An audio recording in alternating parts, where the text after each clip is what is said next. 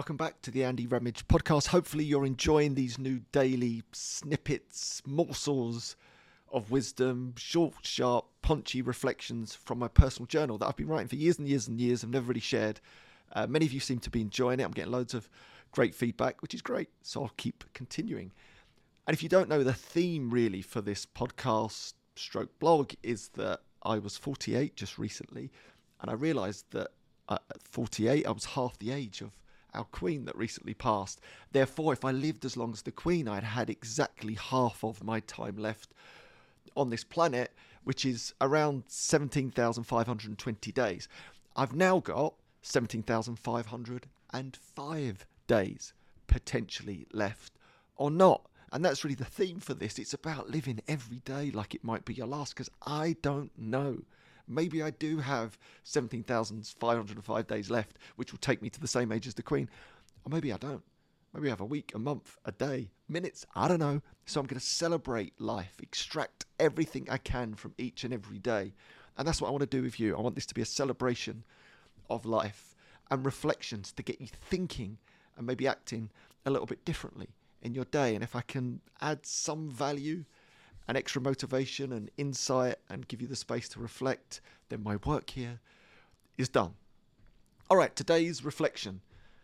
Don't let the robots win. Social media is run by artificial intelligence or algorithms. These computer programs decide what content you see. And by the way, that's why I love the Dry app, because there's none of that in there.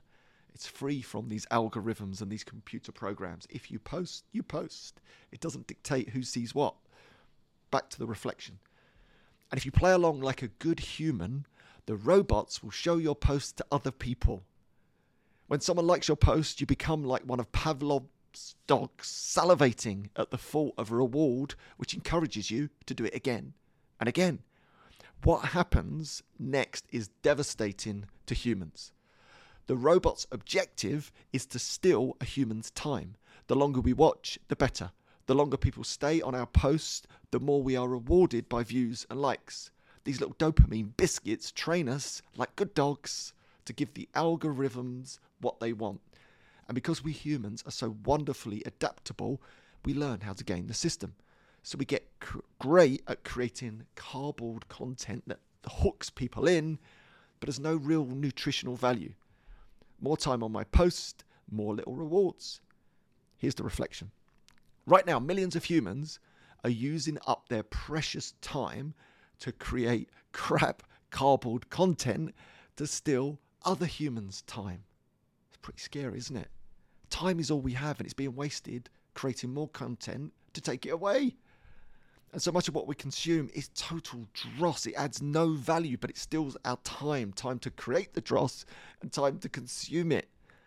I was totally guilty of falling into this trap, and I fell into all of these traps at different times, on the verge of dedicating hours every day to build stuff to please the robots. And luckily I woke up to the Matrix, and I have this journal to thank.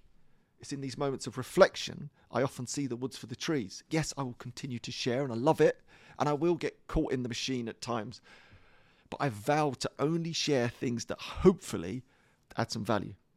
That's why I love doing lives, and now this podcast. Hopefully this is a minute or two well invested, and the lives hopefully provide some extra motivation. The big rub is this. Reflect on your relationship with your tech. If your behavior is being molded by a machine, is this serving you? Is it making you happier, more human?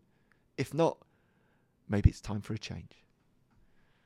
I think we all need to reflect on this, how the social media machines are dictating human behavior, and is it serving us? And if it's not, do less of it and do more of the things that make you more human. Connect, get yourself out in nature, listen to podcasts, read books. A nice reflection for us all. All right, I'll see you tomorrow.